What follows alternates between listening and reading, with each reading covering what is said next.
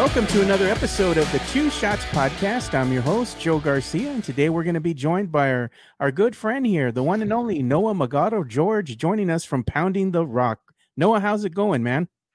I'm good, Joe. I actually just switched over to Air Alamo, so I'm kind of figuring things out over there. Okay. But aside from that, just adjusting to life as, the site expert editor-in-chief for a site instead of being like an assistant editor and contributor. It's a different role. I'm adjusting to it, but you know what? The Spurs are also adjusting to something that they've never experienced in a long time. So if they can do it, I can do it. So Noah became a free agent, I guess, and he got picked up by Air Alamo. You were being courted. So congratulations either way, man. Happy for you. So thanks, Joe. We're going to go ahead and talk about Spurs news that broke, right ahead of the trade deadline. And the Spurs were busy all the way up until the last day, making deals before the clock struck. What was it, 2:30 or 3 o'clock Central Time, the deadline? Yeah, it's 2 p.m. Central Time. It's like a few minutes before they got that last trade snuck in there. So, yeah, they were doing some deals. Yeah, so it all started with one Jakob Poeltl, and Spurs fans were kind of already giving Jakob his roses, when the Spurs were playing the Raptors, and they're like, if in fact this is Jakob's last game, he played a good game. He did play a good game, but Coach Pop told him, no need to get on the bus, young one. we just traded you. You get to stay behind here in Toronto. So the details on that shook Spurs Twitter and Spurs fans by storm. It was something that they knew was likely to happen, but they didn't think it would actually happen.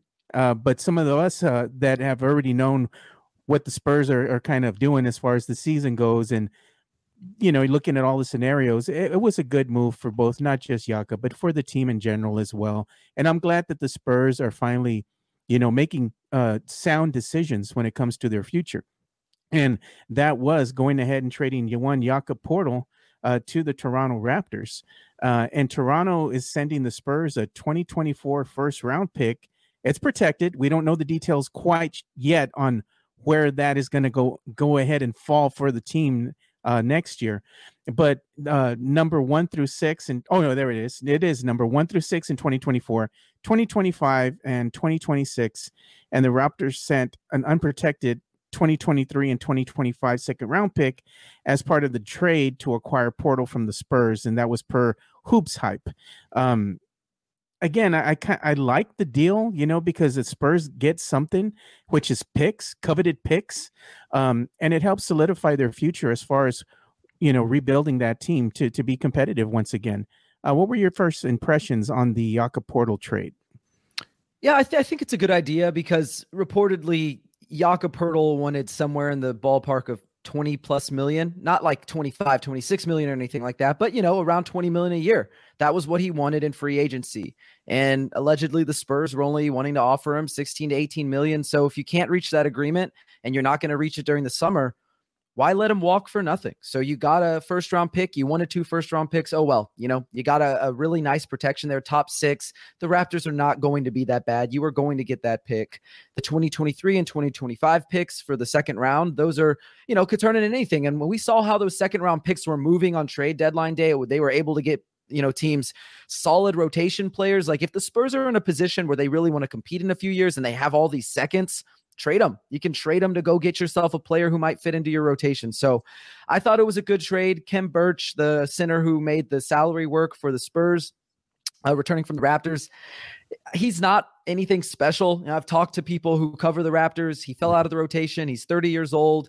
He's probably not going to play that much, to be honest. And if he does, it's because it's exactly, he's a healthy body when he's healthy. Plus he hasn't cleared customs. He won't be with the team until after All-Star break per I believe it was Jeff McDonald of the San Antonio Express News. So, he's just a throw-in, but the rest of it, that's good for them. Like you mentioned, they're getting that draft capital, and that's exactly what a team in their position needs to do.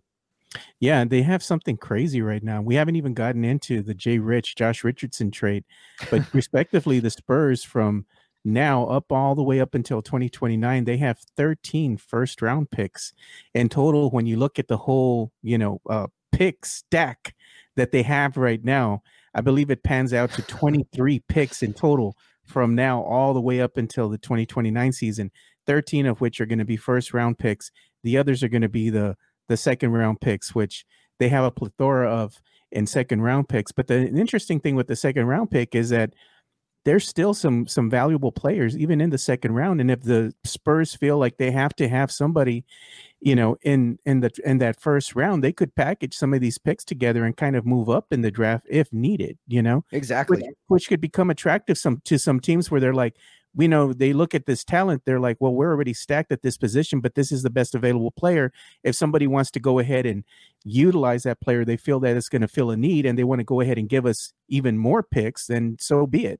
It might be a win-win scenario for the Spurs and another suitor, so that's something to keep an eye on. But either way, the Spurs are looking almost exactly like OKC at this point, Noah, which they're getting those picks, and got to go ahead and tip your hat to one Brian Wright, because a lot of people didn't like some of the moves he was making. And I think everybody's eating some crow right now because he's looking like he was playing chess while everybody else was playing checkers, so kudos to you, Brian Wright. But I like this, man. There's a lot of picks this year's draft. Again, I'm kind of looking right now at what the Spurs are doing, going ahead and trading both Josh Richardson and Jakob Poeltl. And that's showing you the direction of the team. Now, we're going to go ahead and take a quick look here at what the Josh Richardson trade all involved. And it was the Pelicans. They're trading Devontae Graham, which he had a really good outing with the Spurs. We're going to get into that. And 4 second-round picks to San Antonio for Josh Richardson. And again, Spurs fans wanted picks. Well, there you go. You got 4 second-round picks for Josh Richardson. I would have been happy with 2. No, I'm going to be perfectly honest. But getting 4 second-round picks for Josh Richardson, okay, that sweetens the deal a little bit. And I think the reason why it was 4 second-round picks is because there's still quite I think 2 more years left on Devontae Graham's contract. And that's probably why they went ahead and gave the Spurs the 4 second-round picks. But all in all, again, I think it was a quality trade for both teams. I mean, what were your impressions? I thought it was a pretty good trade for both teams. I know that Devontae Graham makes it work financially. He's not really a player I'm a huge fan of. He's kind of a throw-in again, like Khem Birch, to make it work with the numbers on the salary cap. But aside from that, you can't really be upset with all the second rounders. I mean, Josh Richardson was a really solid second unit player. And again, just like we were talking about with the Raptors, if you come back in a few years and you think, hey, we're competitive, we're looking for that extra piece, and, a team that has, no real playoff chances, but a really good piece is willing to part with a really nice role player for a couple of seconds, you just got yourself 4. If 4 gets you Josh Richardson, it can probably get you a player of similar value down the line when you really need them. So yeah, not a huge fan of Graham, but it's not about Graham. It's about, the picks. It's about the second round picks, what you can do with them, whether that's chasing a player who you really want to add to your rotation or you're moving up in the draft like you talked about. So I thought it was another win for the Spurs. Plus Devontae's contract is only guaranteed, I think, for 2.2 or 2.8 million in the final year. So it's not like if they end up cutting him the final year of his contract that it's going to eat away at the salary cap. It's not. Yeah, I think right now, currently, thanks to our good friend Paul Garcia here, the Spurs currently have, I believe, 24.9 million. They had 24.9 million in space, and they moved up after their trades to 25.5 million after, the Graham Richardson trade. So they actually increased some of their cap space, which isn't bad. Their salary floor, I think they're still somewhere in the neighborhood of 12.7 or 12.9 million that they have to actually reach. If not, then they wind up paying that back to the players, So yeah, not a bad thing for the players to get a little bonus. Noah, let's be honest. They deserve it. They've been going through a lot this season. give them that extra money. It's not going to hurt anybody. Yeah, it's not going to hurt anybody. But either way, I give the Spurs an A+ on this, getting picks again to solidify their future. And currently, as I stated, with the Spurs trading both Jakob Poeltl and Josh Richardson, it was going to send a clear message as far as where the team is wanting to go. And that is clearly that they are wanting to go ahead and rebuild. And they know that they're already in the middle of a losing season. Probably it's going to go down as the worst season in Spurs franchise history, but that's not a bad thing because we want to go ahead and everybody, all the Spurs fans, want the Spurs to get that high pick in the upcoming draft. currently, I believe they were the second worst team after they winded up losing to both the Pistons and what was the other team that they lost to just recently too? They played the Pistons, and then they just lost The to Hawks. the Bulls. The Hawks. That's Hawks. right. They played the Bulls Hawks before the Pistons. Yeah, because I remember watching that game because they were playing DeJounte Murray. So they lost that game to DeJounte and the Hawks. So those two games right there really put them, I believe, at the second worst record in the NBA. But they're still in the hunt there with the Pistons, and I believe Charlotte's right on their heels. Yeah, Charlotte there. Houston is there as well. So they have to kind of stay in that range, right? Yeah. So right now, I would, if I have to be a guessing man, I would predict that the Spurs, when it's all said and done, are going to be somewhere in that neighborhood of maybe 4 to 5. It would be, really exciting to me if they moved up and they were at least number 3. If I don't hear them at number 3, I'm going to get really excited. No, if I don't hear them at number 5, my heart's going to start beating real fast. I don't hear their name called at 4.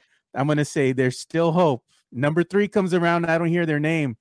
I'm going to go real crazy, especially if we're on a live stream during the NBA draft. Yeah. But currently, I think it's going to probably be that 4 or 5. I mean, what are you thinking?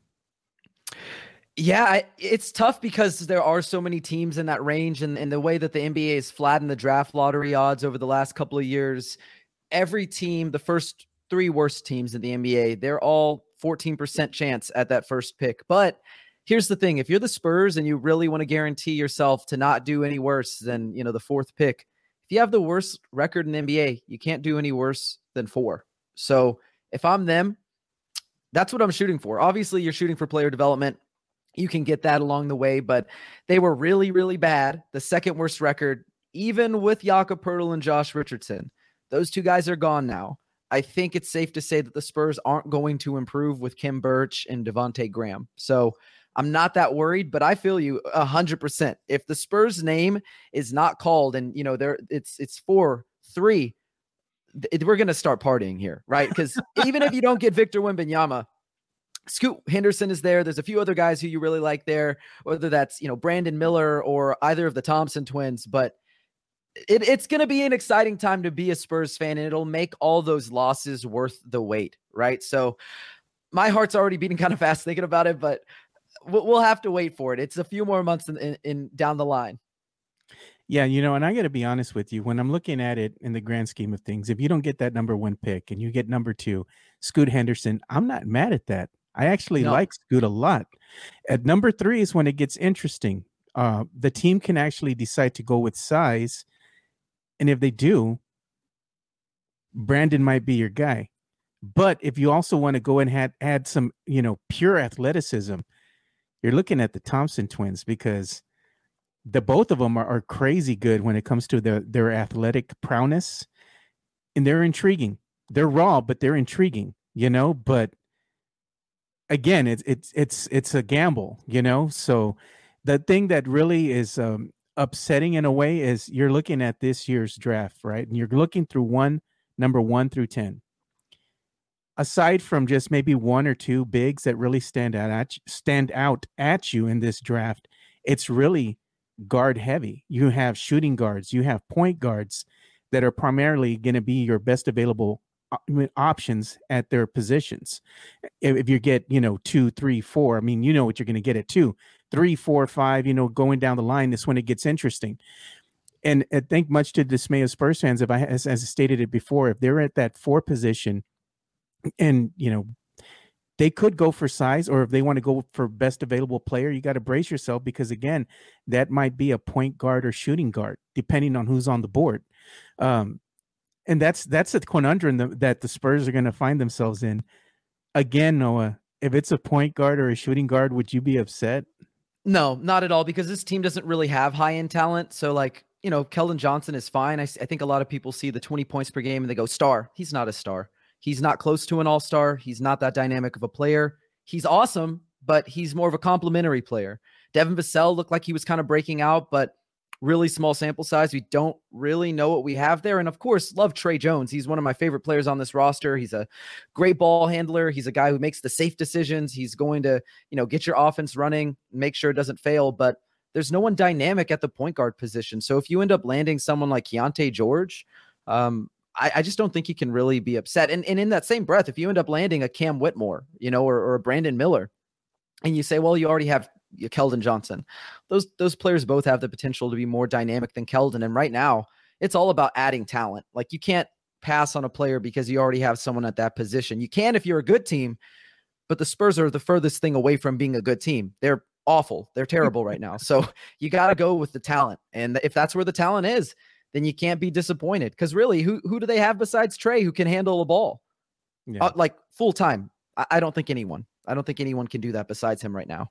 Yeah, but Brandon Miller has been one of these names that's really gotten a lot of, attention over the last week or so. He's moving up a lot of people's big boards right now.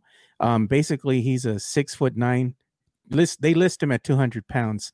He's out of Alabama, and he's a freshman. He's averaged about 18.8 points, 8.2 rebounds a game, 2.0 assists. The field goal shooting percentage is 45.5.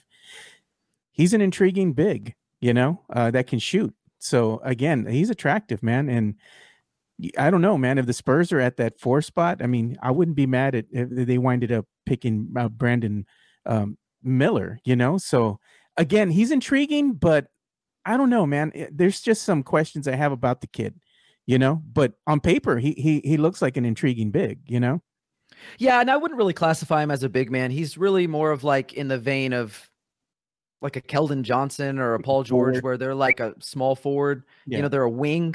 They can put the ball on the floor a little bit. He can shoot well. He's shown some really nice high-end defensive flashes. So like, there's a lot to like about him, but he'll never, be a front court player. He's not particularly strong. He doesn't really have a frame that lends itself to adding a lot of muscle or bulk to that frame. So he'll probably always be rather slender, but if you like a player like a Brandon Ingram, kind of a skinny guy who's tall but can handle the ball and shoot a little bit, sure. I'm not saying that's who he is, but if you're looking for someone in a similar vein who score first, can shoot the ball a little bit, I think that's what you're looking at. But yeah, there's not really a lot of top end front court, power forward, center prospects at the top of this draft, and that's, if you're the Spurs, you kind of want that. But again, like, it's all about talent. You'll take it wherever you can get it. Yeah, I got to give a shout out, though, to my buddy Evan Townsend, because he's the one that showed me Brandon Miller, and he'd been talking to me about Brandon Miller a while back, and he just released his big board, and we put that out up there. And I helped him make the graphics, so I'm quite proud of the big board. So go check out my buddy Evan Townsend over on Twitter. But yeah, man, I think Brandon Miller's an intriguing prospect, and the kid can shoot the 3. He's not horrible from 3, but he's not all that great either. He still needs some work. But right now, I believe he's shooting like a little under 36%, right? A tad under 37. He's probably at 36, I believe 36.9% currently right now from 3, his 3-point shooting percentage, which you could still work with. It's not horrible. It's not like he's 15 or 20, but it's something that you could work with. So again, kid is intriguing, but we're going to see what happens as we get closer and closer to that NBA draft that'll be coming up here shortly. We have to still first get through the NBA All-Star Game festivities, which we're going to talk about right now. And we do have 2 Spurs that are going to be representing the silver and black at this year's NBA All-Star festivities. We're going to have Jeremy Sohan, who's going to be representing in the NBA and the Jordan Rising Stars game. And then you have Charles Bassey, who's going to be representing the Spurs on Sunday. And that is going to be, I'm trying to get the schedule here. That's going to be in the G League Next Up game, which is going to be available on Sunday at 3 p.m. Eastern time. The Rising Stars game, I believe that's going to be on Friday, and that's going to be 9 p.m. Eastern time. Of course, you can go ahead and see that on TNT. The G League game that you're going to see, the Next Up game, that can be seen on NBA TV at 3 p.m. Eastern time. So, hey, at least we got 2 San Antonio Spurs that are going to be representing an All-Star weekend, right, Noah? It'll be nice to have somebody there because they haven't had someone there in the last couple of years. So just having players there is nice. You don't feel left out. Yeah. And Charles Bassey, I mean, I think he got that last roster spot now that finally the dust has settled and the Spurs went ahead and released.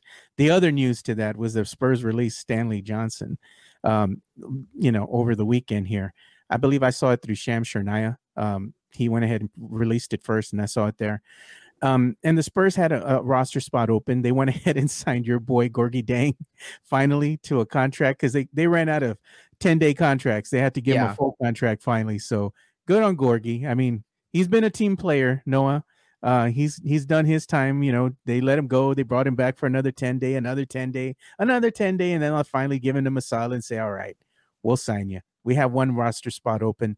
They're gonna go ahead and waive Stanley Johnson. They're gonna go ahead and give that other roster spot to one Charles Bassey. I mean, what did you think of that? Was it expected? Surprising? No, I think it was expected. I mean, he's been a guy who played fairly well whenever Jakob Poeltl was out for about 7 or 8 games earlier in the season, and he wasn't perfect, but he showed some flashes of being able to protect the rim, be a rim runner in transition, catch some lobs, clean the glass, like that kind of work that maybe it's the dirty work not everybody wants to do, but he's fairly young.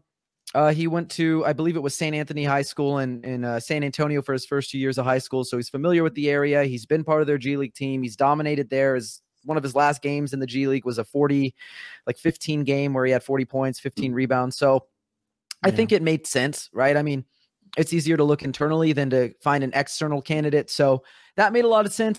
And then the Gorgie Dieng thing, I think for me, like, I don't care if they bring him back. I think he's good for the roster in terms of like, he brings that veteran leadership. Everybody seems to really love him. I just don't want to see him on the court, but they've been hurt. So I don't blame them for putting him out there. They don't have any other choice. So all in all, pretty predictable moves, but they're moves that I think make sense. They're not predictable moves that you walk away going, why did they do that? I knew they were going to do that. They're moves that you're like, yeah, it was going to happen, but that's a good decision. Both of those were good decisions. So happy for both of those guys. Yeah, well, you do know that we do have some former Spurs that are up on the they can pick up in waivers. I believe it was Boban. Bryn he Forbes. Just got signed by the by the Rockets again, but Bryn Forbes, that would be funny. No. It would be funny just for the sake of having him back. But yeah, there's a couple of former Spurs out there. The other former Spur that the San Antonio Spurs just waived, Dwayne Dedman. He's still, I believe, out there. They can pick him up on waivers. But Bryn Forbes, I've seen enough of Bryn. I don't want to see the Bryn Trey Jones backcourt anymore. I think I've seen enough of that, Noah. So it would be a definite no. Let's bring Patty back home instead. Let him finish his career out with the silver and black. Show him some love. Yeah, I'd rather see Patty than Bryn. That's just my 2 sentiments here. But let's go ahead and move forward here. Another thing I wanted to go ahead and mention is an article I saw here, and it was you explaining really what the Pelicans are getting in one Josh Richardson. And this was an article I saw here on Fansided, and they were actually talking to, they said, a Spurs analyst. So I was like, ooh, fancy with the names now, Noah. So you are a Spurs analyst, but it was a good article written by Matt Issa. So it was written a day ago. So make sure you go and check that out on Fansided. But you want to go ahead and tell the peeps, kind of what you were saying about what the Pelicans are getting in Richardson? Sure. Yeah. I mean, I think if you're a Spurs fan, you know what Josh Richardson brought to the court, right? He was, to me, really selfless. He came to the Spurs in that Derek White trade. He had, 3 or 4 games where he was just a DNP, coach's decision, just sitting on the bench, and never once, was he frowning. Never once did he look frustrated. He was there, putting his arm around young guys when they came to the bench, talking to them, letting them know, hey, you made a mistake, but here's how you can get better. And then once he started getting on the court, he could have been upset that, oh my gosh, Trey Jones is playing ahead of me. You've got, Devin Vassell, who's getting touches ahead of me. At the time, he probably could have been upset, but he accepted the role as just another guy on the court who shoots the 3 ball, plays some defense, and occasionally, runs the pick and roll when he's with the bench unit. But he was just, to me, a guy who was maybe not that valuable for San Antonio for what they were trying to do in terms of, get a better draft pick. And they realized everything that he brought to, the roster, the locker room, and they moved him to a team that can offer him a chance to compete, which, for everything that he did, he deserves it. So really happy for Josh Richardson. It is a little tough to see him go because he was one of their few competent players every night, but it had to happen. It had to happen. That he could have walked for nothing this summer, and you don't want that to happen. So I think it's a win-win for everybody. Yeah, it is a win-win for everyone, so another thing I wanted to talk about here too, now that we just mentioned your article, now the article that you're a part of here on Fansided, is the Spurs record. I mean, man, I'm Yikes. going ahead and getting this off of Paul Garcia, our good friend Paul Garcia. He says the Spurs they fall to 0-40 when trailing by double digits in a game this season. It does not bode well. I think you can copy and paste every time you see them falling behind in the first quarter. You can say, okay, copy. Spurs are going to fall behind the first quarter almost every single game. And then you're going to hit paste because the outcome is going to be they're going to try to get back into the game. They make a run in the third or the fourth quarter, a valiant run at that. And then all for naught because in those final minutes, it's usually at that 8-minute mark, 5-minute mark, the game gets out of control. They fall apart. Yeah. They fall apart. And that's it. That's all she wrote, But I mean, that's a telling sign right there of the San Antonio Spurs and where they're currently at, and just to show you where they're at in the grand scheme of things, there's a couple of teams here that, I mean, they all have, I think, was it 43 losses, I think already on the season. And that's going to be the Hornets, the Spurs, the Rockets. I'm like, oh man. and they're just not very good. They're 14-43 overall, 5-22 on the road, 9-13 versus the East, 0-4 on the current rodeo road trip. And I got to be honest with you, Noah, after looking at, the schedule for the rodeo road trip, I thought the best chance that the Spurs had at winning a game was going to be against the Pistons, but they dropped that one in double overtime. I don't really see them winning a game on this rodeo road trip, to be honest with you. Yeah, that's a tough one. I don't exactly know who's left on the rodeo road trip, so I can't tell you exactly who the opponent's going to be, but just based on the basketball that they've been playing recently and having lost Jakob and having lost Josh Richardson, Joe, it's hard to see them ending the 12-game losing streak they're on, and it's actually their second double-digit losing streak of the season. So one of the longest in Spurs. It's going to be one of the longest in Spurs franchise history. I think the record is 13, and they might beat and they could set a new one. Exactly. They could set a new one. So I'm not exactly rooting for them to get, beat up every night. I definitely don't want the team morale to go down, but the losses are good in the long run. And as long as they're playing and they're getting development out of it and they're learning lessons and Pop's trying to hold the guys accountable, I think that's really all you can ask, right? Because at least you're not the Rockets where they say, hey, you're young, we're bad, our goal is to be bad, do whatever you want. That doesn't help anybody. And they've improved a little bit, but that's kind of been their mindset all season. It's hard to get young guys out of bad habits, and the Spurs are trying to instill these good practices in young guys. So lose or win, at least they're trying to do something good. And here's the rest of the schedule for the rodeo road trip. The Spurs are going to play the Cavaliers, which will be at today on Monday, at 6 p.m. I don't think that's going to bode well for the Spurs because the Cavaliers are coming off a 6-game win streak, and the Spurs are on what? They're 12. They're on a 12-game losing streak. I mean, you can do the math there. And then after the Cavaliers, they play the Hornets. Okay, another team that's bottom feeders like the San Antonio Spurs. But I think the Hornets are going to be better than the Spurs, especially on the road. It's going to be hard for them to come out of there with the win, in my opinion. I hope I'm wrong. At least they get one. I mean, they lost to the Hornets by almost 40 on opening night, and that was with their entire roster before there were any, results or expectations or, I mean, it wasn't even close. And now they have Gordon Hayward back and the rest of their roster, like LaMelo Ball has returned and he's in a good rhythm. So, I mean, they could beat them because they are a bad team, but the Spurs just are kind of a level below even them. They're even worse than that. And then after the Hornets, you have the Mavericks, and then you have the Jazz back to back. And then they finally come home, and who do they get to play? The Pacers. And then after that, they play the Rockets back to back. So I'm like, it's going to be a battle for the worst team, for the worst record in the NBA, the worst team in the NBA. Battle to the bottom. Battle of the bottom. Exactly right. So it's going to be tough. I mean, I was kind of talking with my buddy Paul Garcia here, and I was telling him, I'll be honest with you, Paul, kind of conversations that we have behind the scenes. I'm like, I really don't see this team winning, more than 5 games the rest of the season. I'm honestly, I just don't see it. I mean, I think we had a lot of people had the Spurs winning between 20 and 23 games this season. And I think it's going to be hard pressed for them to actually get past winning at least 19 to 20 games, just the way that the team is structured currently, so not a bad thing. I mean, team's going to wanting to rebuild. I mean, losing helps, right, Noah?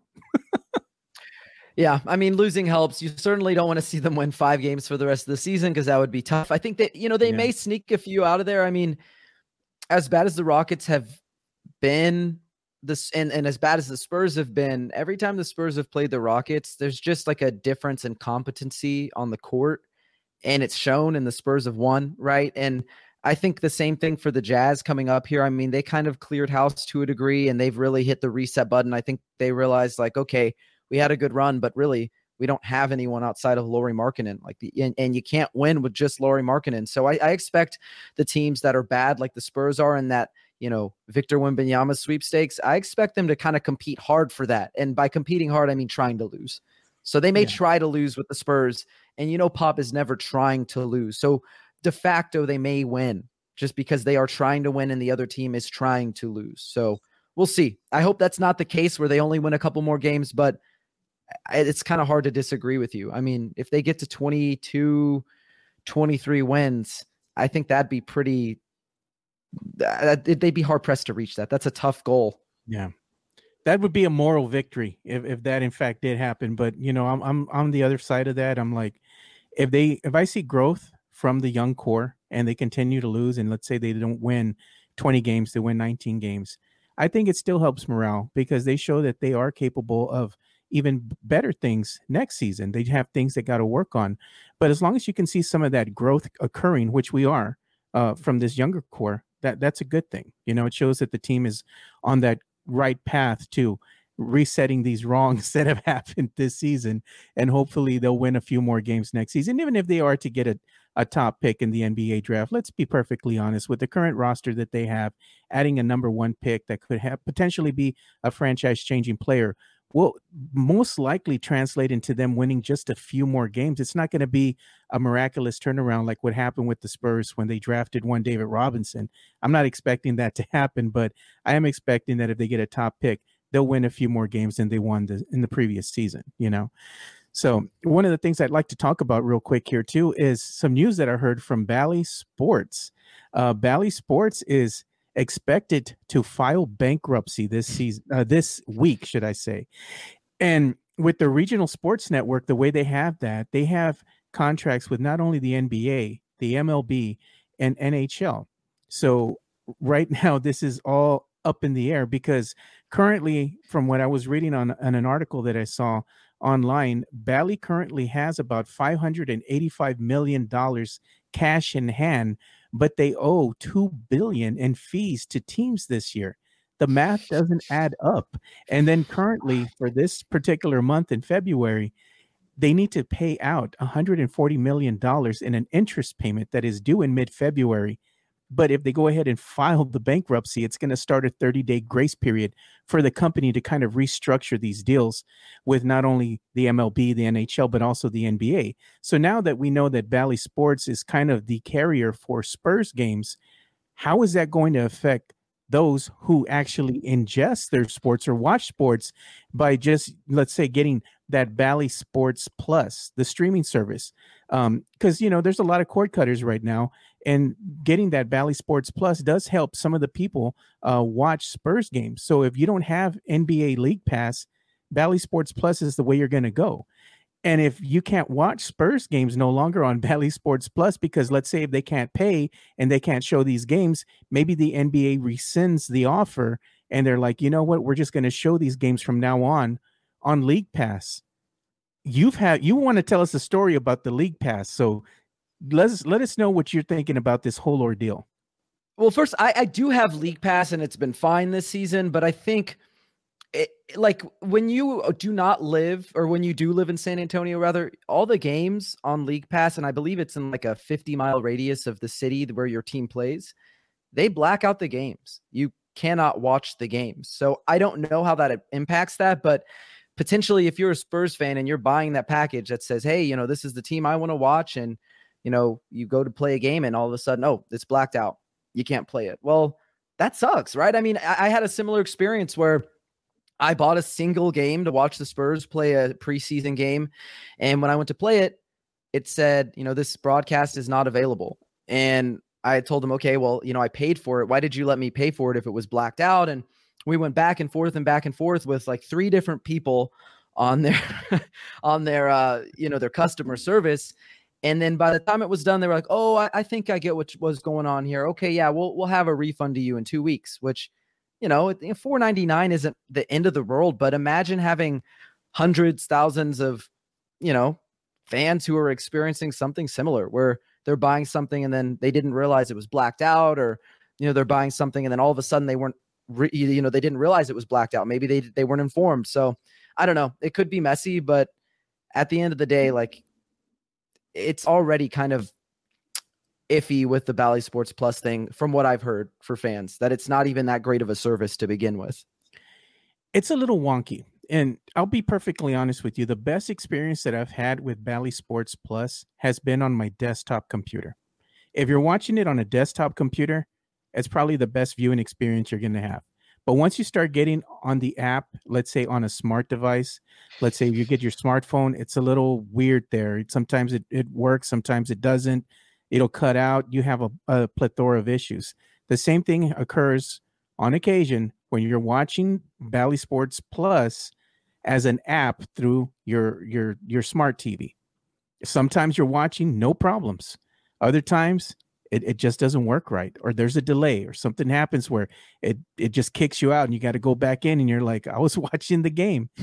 And I mean, for somebody who's paying $20-something a month to watch, the San Antonio Spurs or some of the other regional sports offerings that they have from the other teams that are in your selected area, that's not really what you want. You want a good, smooth transition the whole time.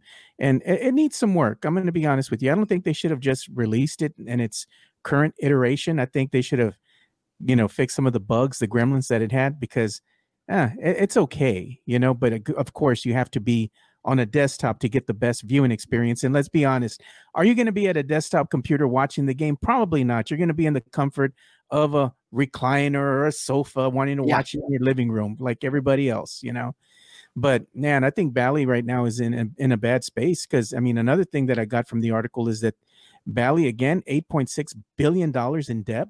And by them filing bankruptcy, Sinclair is hoping to, strike a deal to keep the channels in operation and keep the venue going, where they can still, continue to, stream games to the customers that have already paid. And if you're on a month to month, it's not so bad. But if you paid for, let's say, a whole season in advance, and then all of a sudden that's taken away from you, what's going to happen? You've already paid in advance. Are you going to be able to recoup that money? Probably not.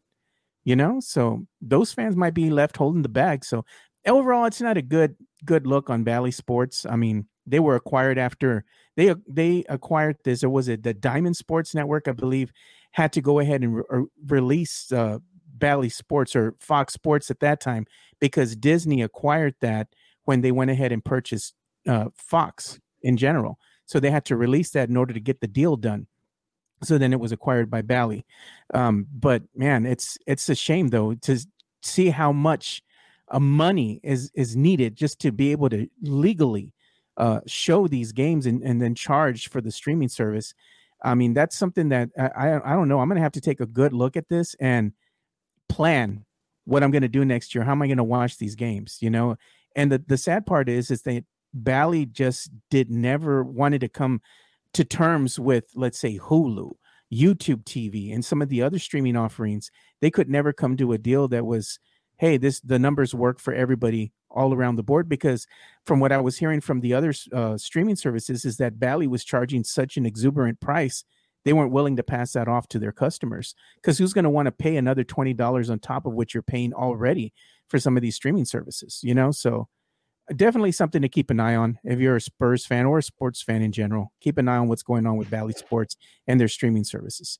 Another thing that we're going to talk about here as we bring this show to a close is the Super Bowl occurred, Noah. I'm sure you watched some of that. What did you think about some of the commercials? To me, honestly, I didn't have any commercial that really stood out at me that was like, hey, this was a really good commercial. It was so funny. I just felt it was a little ho hum. I mean, did you have anything that stood out at you? Not really. It's kind of sad. No? I kind of feel like the last couple of years commercials have, or at least the Super Bowl commercials have kind of gone downhill a little bit. Maybe they're running out of ideas. Like even like the one commercial that kind of stuck with me, the Blue Moon commercial, where it was like, can't remember the two beers even at the beginning where they were like fighting. And then at the end, it was like, that wasn't a commercial for them. It's actually a commercial for Blue Moon. Like it was weird, but not Yeah. creative. And it wasn't really that entertaining. And it didn't leave me going like, oh yeah, I really like Blue Moon. And I do like Blue Moon, but it didn't make me want to have Blue Moon any more than it did Normally before I saw the commercial. So yeah, just it wasn't great. I also saw the guys from Scrubs were with John Travolta for like that Yeah. Grease commercial or whatever. I don't even remember what brand it was. Was it Progressive or so? I don't Oh, it know. was I don't. T-Mobile. They were T-Mobile. See, like plugging their 5G yeah. home at home internet. See, the fact that I can't even remember what brand that was, that's just not good. It's not a good look. So yeah, there was quite a few commercials that What I about the saw Breaking and Bad they went. commercial? The Breaking Bad one was good. I The did popper. like that with Jesse Pinkman Yeah. and Walter White making the chips in their little RV thing. That was cool. I did like that commercial. So I'll give props to that one. But most of the other ones were just kind of like that. Yeah, it's fine. Yeah, the Tubi one was nightmare fuel. They had like some big old rabbit and it was coming at you, just looking behind a tree, and then they showed the rabbit come out. I was like, if I was a kid and I was watching this, I'd probably be crying, dude. I do. It was just weird. Some of the commercials are just plain out weird, you know? I agree with you. And I think though I must have missed that on my way to the Super Bowl. There was a huge accident out where I live going across a bridge where like the only way to get there is going across the bridge because it's across a body of water. And I got stuck in traffic for an hour. We left super early to get to the Super Bowl party we were going to early. And then we didn't show up until the middle of the first quarter. So I probably missed that commercial, but it doesn't sound like I missed that much in terms of the Super Bowl ads. So kind of disappointing, but maybe they'll do better next year. Yeah, if you showed up an hour late to a Super Bowl Super Bowl party, should I say, and you didn't bring any beverages, oh man, that's a party foul. But if you brought something to drink, you have been forgiven. We had food and drinks. We had There food you and drinks. go. So we forgiven. were all ready. We were prepared. You know, what did you think about the halftime show? I got to ask you about Rihanna, you know? I thought it was really good. I like Rihanna a lot. I like her music. All the transitions were really smooth. I think she also had like a sort of pregnancy announcement where she had like rubbed her belly and then confirmed it afterwards. So the fact that she got up there, was on those like high wires on those platforms, I thought it was really good. And another thing that I thought maybe like kind of flew under the radar, really smart marketing from them, it was the dancers. All the dances they were doing were pretty simple and repeatable. And in the age of social media where TikTok is king and, you know, everybody wants to see the dances that they saw on TV and they want to replicate them, that's an easy way to remember a performance. Because now I think everybody's going to go on TikTok. They're going to want to do those dances. They're going to want to talk about the little marshmallow men on the field. So good on them. Like I thought it was good from start to finish. And I'll have to hand it to her. A lot of the Super Bowl performances, whether it was Coldplay, whether it was the Black Eyed Peas, it was just bad. Like even Justin Timberlake a few years ago, not great. Yeah. And their singing was a little off. They were missing notes. You couldn't really hear them. Rihanna did have her tracks playing over while she was singing, but when she was singing, it was good. It was genuinely good. So all in all, I thought it was one of the better Super Bowl performances from, I guess, that perspective. But it could have been better. It always could be better. But I thought it was really good. I liked it. You didn't get the Smash Brother vibes off of the floating platforms, man? You know what? I didn't even think about it that way, but I do like that. I like that. That's creative. I was ready to pick up my controller, man. I'll take control of Rihanna. Who are we going to be fighting, you know? That's good. Yeah, so I was like, I got Smash Brother vibes when I saw the platforms and how they kind of panned out. They showed them all there. I'm like, looks like a level right out of Smash Brothers, man. if you're a fan of that. But either way, I thought she did a great job, you know, especially her being pregnant. I was scared for her too, being that high up in the air. Yeah. And that platform looked a little shaky. Like you didn't want to move too much. Yeah, it was moving. Yeah. So I think she did good. She held it down, man. And who knew, you know, like once you start listening to her songs and her, you know, the whole performance and everything, it's like, man, Rihanna had a whole bunch of bangers, dude. Like you forget how good she was, you know? She's got an insanely big catalog of like hits, like #1 hits. Yeah, her music has been good for a long time. She hasn't put out new music in like 5 years, but I mean, it's impressive that she could just come out there, do like 10 songs, and then there's probably another 12 that were like, where were those? Like, Yeah. She's incredible. I really love Rihanna. She's a great performer, great artist. I think she did a wonderful job. Yeah. So one of the few things that I took away too from, the Super Bowl commercials were the teasers for the trailers. Like I saw the trailer for Fast X, Fast and the Furious 10. I'm like, end the series already, man. Come on. What are they going to wind up doing with these guys? Putting them out there in wheelchairs already? I mean, the trailer made the movie look a little interesting. Will I watch it? Probably. I'll probably go and watch it, but I'm like everybody else. I'm kind of getting tired of it. The Ant-Man trailer, they showed some more stuff in the Ant-Man trailer. I was like, okay, this was kind of interesting. And the other one was The Flash. To me, The Flash was the big one. I liked the trailer for The Flash. Thought it was interesting. From what I just told you from these three, movie trailers that they tease, and you could watch the full trailers on YouTube. Which one did you really get excited for? Probably Ant-Man, because I really like Paul Rudd and I enjoyed the other Ant-Man movies. And to be honest, I'm not like a very big Ezra Miller fan. He's a weird dude off of the screen, and they had all sorts of controversy with him, like choking women and hitting women and like slapping fans, and just a weird dude. So I'm not really that interested. Plus, and I hate to say it for the people who love the DC movies, but like their franchise kind of sucks. Like there have been some good movies here and there. Like Batman was really good. The standalone Joker movie was solid. I liked the first Wonder Woman, but like outside of that, like all the movies kind of sucked, especially. And I know this is going to make people mad, but the extended Zack Snyder cut of 4-hour Justice plus League, movie? That was 4 hours of my life I will never get back. I regret watching that. That was awful. Like they didn't need to be longer than the original. No, I was on my phone for most of it because it was like the first one was already long. Making it longer didn't help. Like that didn't, and the CGI was still bad. Like Cyborg looked weird. I just, it doesn't stack up to Marvel. And then the last one was the other movie, the not Fantastic, the driving movie, the Fast and Furious X, whatever. Yeah. They just, it's not doing it for me. Hasn't done it for me since Tokyo Drift, man. Like they needed to stop. Man. They're at X now, 10 Extended Family. Is that what it's called? Like with I don't know what Vin Diesel. He loves family. It's all about familia. Yeah, I can't watch any more of those movies. I can't even see the trailers for those movies. I'm over it. I can't do it anymore. Interesting. It looked interesting. I think this last one is in 2 parts, so it's not only going to be at 10. I think you have 11 too. So I mean, it's just an extra, cash grab there by the studio. I mean, they got to make their money somehow, some way. But I think it's going to be Vin Diesel's swan song, man. You got to let the dude Thank God. let him retire. Doesn't have very much range as an actor, No, and more so than letting him retire, let people retire him. Like the people deserve better than that. Come on, they don't want to see him anymore. Please let him be Groot. Say 2 words, get his paycheck, and leave. You had the Guardians of the Galaxy 3. That's the best he's ever done. That's the best that and The Pacifier when I was a kid. Those are the only movies you can get me to watch with him. Other than that, I'm not interested in Vin Diesel. Please get him off my screen, please. Man, I had forgotten about that. The Pacifier. You had to bring that one up. Oh God! It was a solid movie from my childhood. I'll never forget it. It was a great movie. At least when I was a kid. I haven't seen it since I was like 6 or 7, so it's been about 20 years. But I'll take that any day. I'll take that any day. In that movie, man.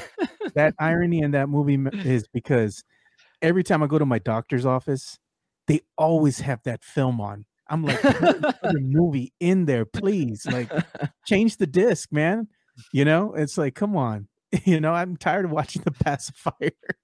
Every time I go for a checkup or something, I was like, again, The Pacifier, we're still got this thing on. And then I was laughing because one of my buddies sent me a text and it's like, oh, he goes, did you see that Disney just confirmed that they're going to make another Toy Story 5? And they showed a picture of Ben Affleck, the one where he's smoking the cigarette and he has his eyes up in the air. And they put the Woody hat on and they go, yeah, I'm tired, partner. That's good. That had me laughing. That was pretty funny. All right, man. So we're going to go ahead and bring this show to a close here. And you can go ahead and make sure to follow Noah Magaro George on Twitter. On the Twitters, he's at N_Magaro. And, he's doing his thing now with Air Alamo. So go ahead and follow him and check out Air Alamo. And shout out to our buddy over there, Josh Paredes, and Ty Yeager. Ty is also joined up with Air Alamo, I saw. So good luck to you guys, man. And anything else you want to go ahead and say that you might have coming up or working on? Yeah, so I mean, as you mentioned, I switched over to Air Alamo. I'm running things over there right now, but our podcast from SB Nation, Alamo City Limits, they were gracious enough to give us the name. So we're taking the name, we're changing networks. We're in the process of getting the subscriber feed. So as soon as that's back, we'll be back. But if you haven't seen a podcast in a while, that's why. We're in the transition process. But really excited to get that started up again. Really excited to keep writing. And we've got some good writers at our site right now that are kind of integrating with me. So really excited to get things going there because there's a good group of people there. And we're excited to just try to make something special there. So appreciate you having me, Joe. And hopefully we can do this again real soon. Yeah, we have to have a roundtable discussion. I want to get you and Ty and Josh kind of get the gang back together and have a roundtable discussion. I'm sure that'll go over pretty good. For sure. Yeah. Now I'm down whenever. Yeah. So you can go ahead and also follow me at Two Shots Podcast. And like always, you can go ahead and make sure you like, share, subscribe to the content that not only Noah's creating out there, not only with Air Alamo, but also go ahead and give love to his YouTube channel, because I know he's going to have great things coming out through his YouTube channel once he gets back on board with Alamo City Limits here. So make sure you check out Noah's YouTube. I'm all on YouTube as well under Two Shots Podcast. So make sure you like, subscribe, and share to both our shows. And like we always say, spread the love, stop the hate, be kind. We're out. Peace.